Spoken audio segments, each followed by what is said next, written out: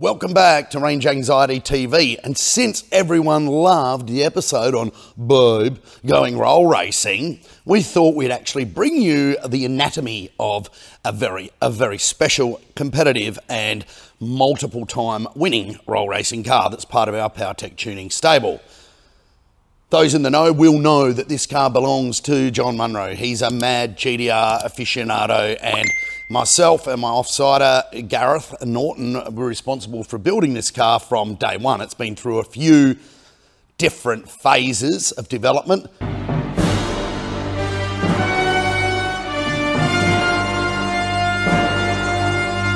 However, it started life as a 45th anniversary, I think it's 2014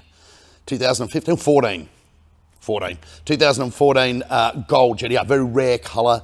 These cars are extremely rare.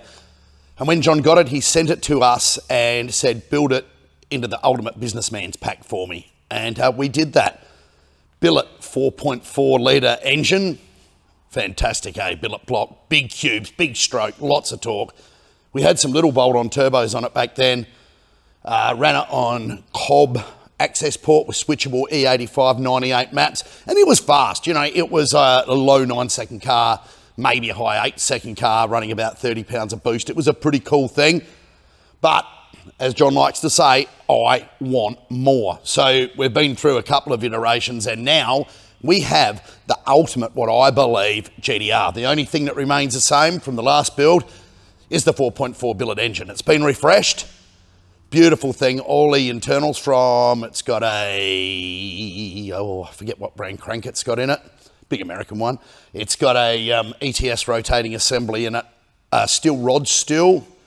So it doesn't have any aluminium rod that are, specialty to it, because we don't want that sort of level of maintenance. Those things have to be lifed all the time. This is a car you can just get in, drive. It rarely breaks, which is strange for a GTR, but we put that down to the fact that we did put a lot of love, care, time, and a decade of knowledge building these cars into this particular vehicle. So let's have a look at some other certain aspects of it.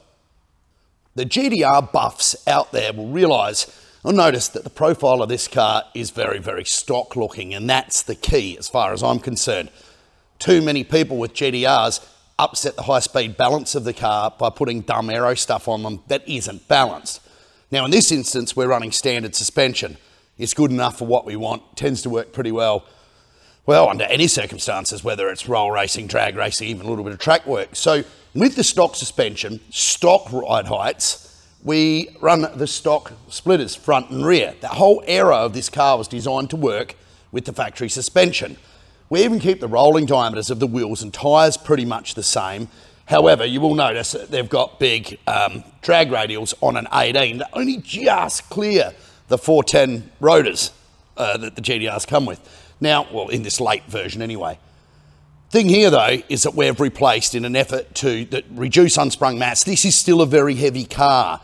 This car hasn't had a diet as such. Kind of like if I was a GTR, that would be me, if you get that. But we have got we bought some carbon brakes for it. As you can see down there, they're carbon composite. They save about, I think it's 20 kilos overall. It's nothing really, but when you're doing super high speed at the racetrack and you want to stop, you don't need stuff like parachutes, whatever. You just need good carbon brakes, bang, foot on them, pulls up on its nose.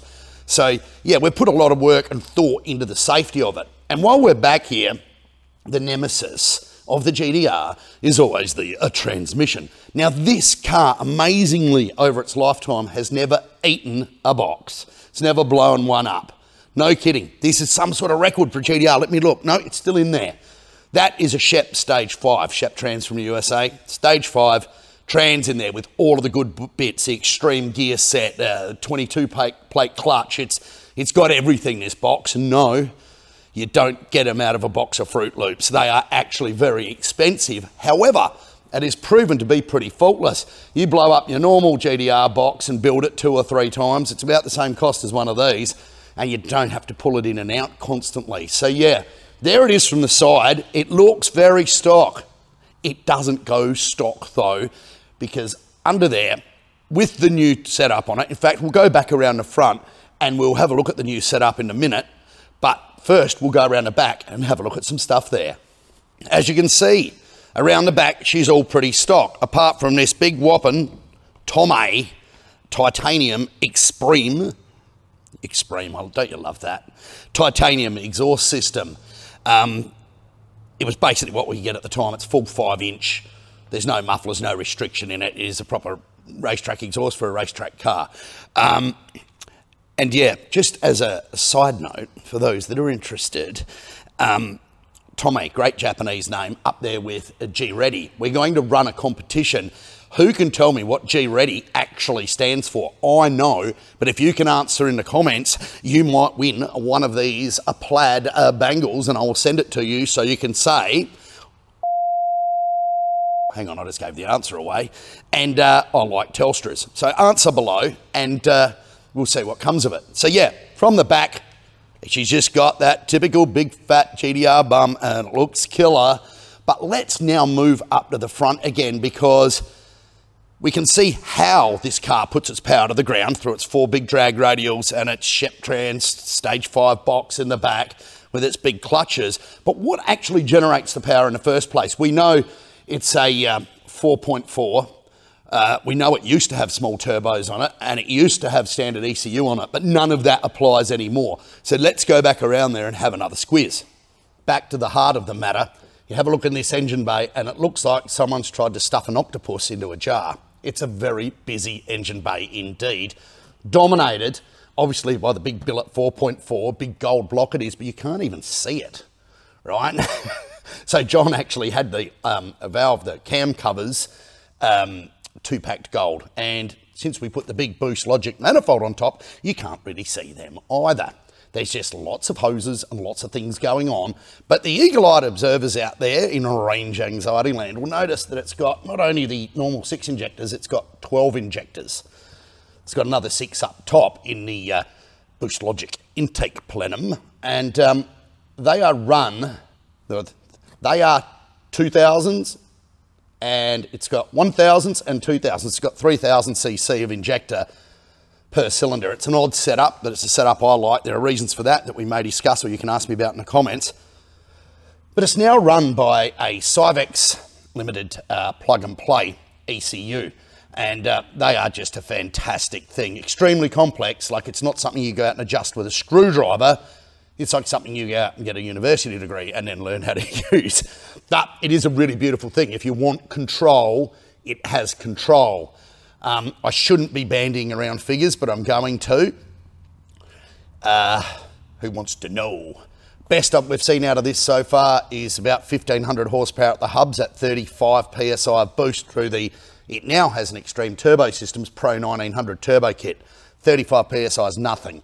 I expect at 40 to 45, which it will be at very soon, if not by the time you watch this video, we should be seeing mid-16, 17s at the hubs on the mainline hub dyno. If you want the best, go to mainline. They're not Stellantis.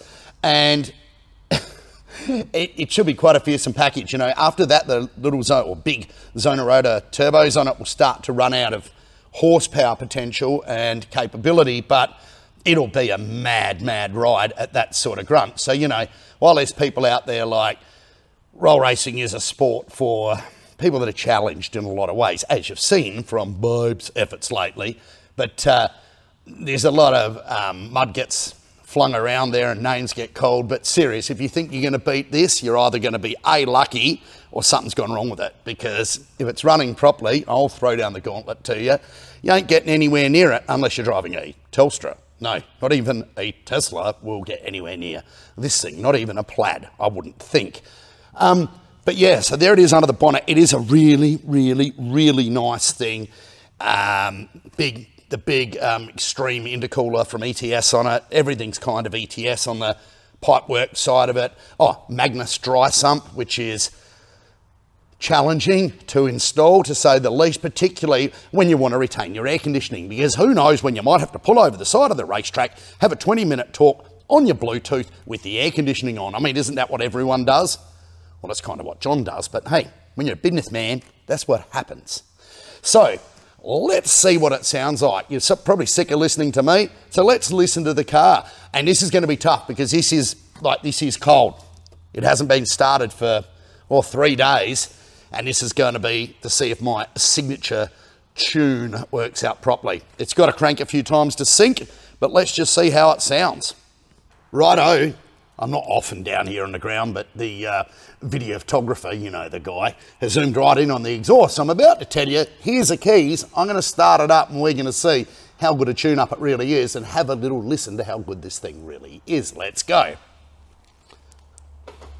Unlock. In the car. Ding, ding, ding, like a GTR does. Take a seat, Martin. Foot on the brake, and away we go.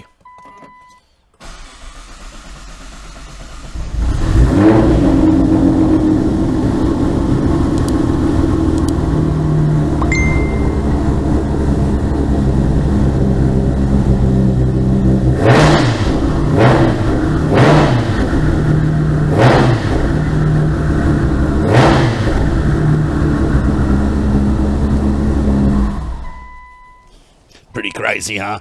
That's music for the ears, that one. And if you get right down close again, you can smell that E85. And as Gareth always says to me, the smell of burning E85 in the morning makes him hungry.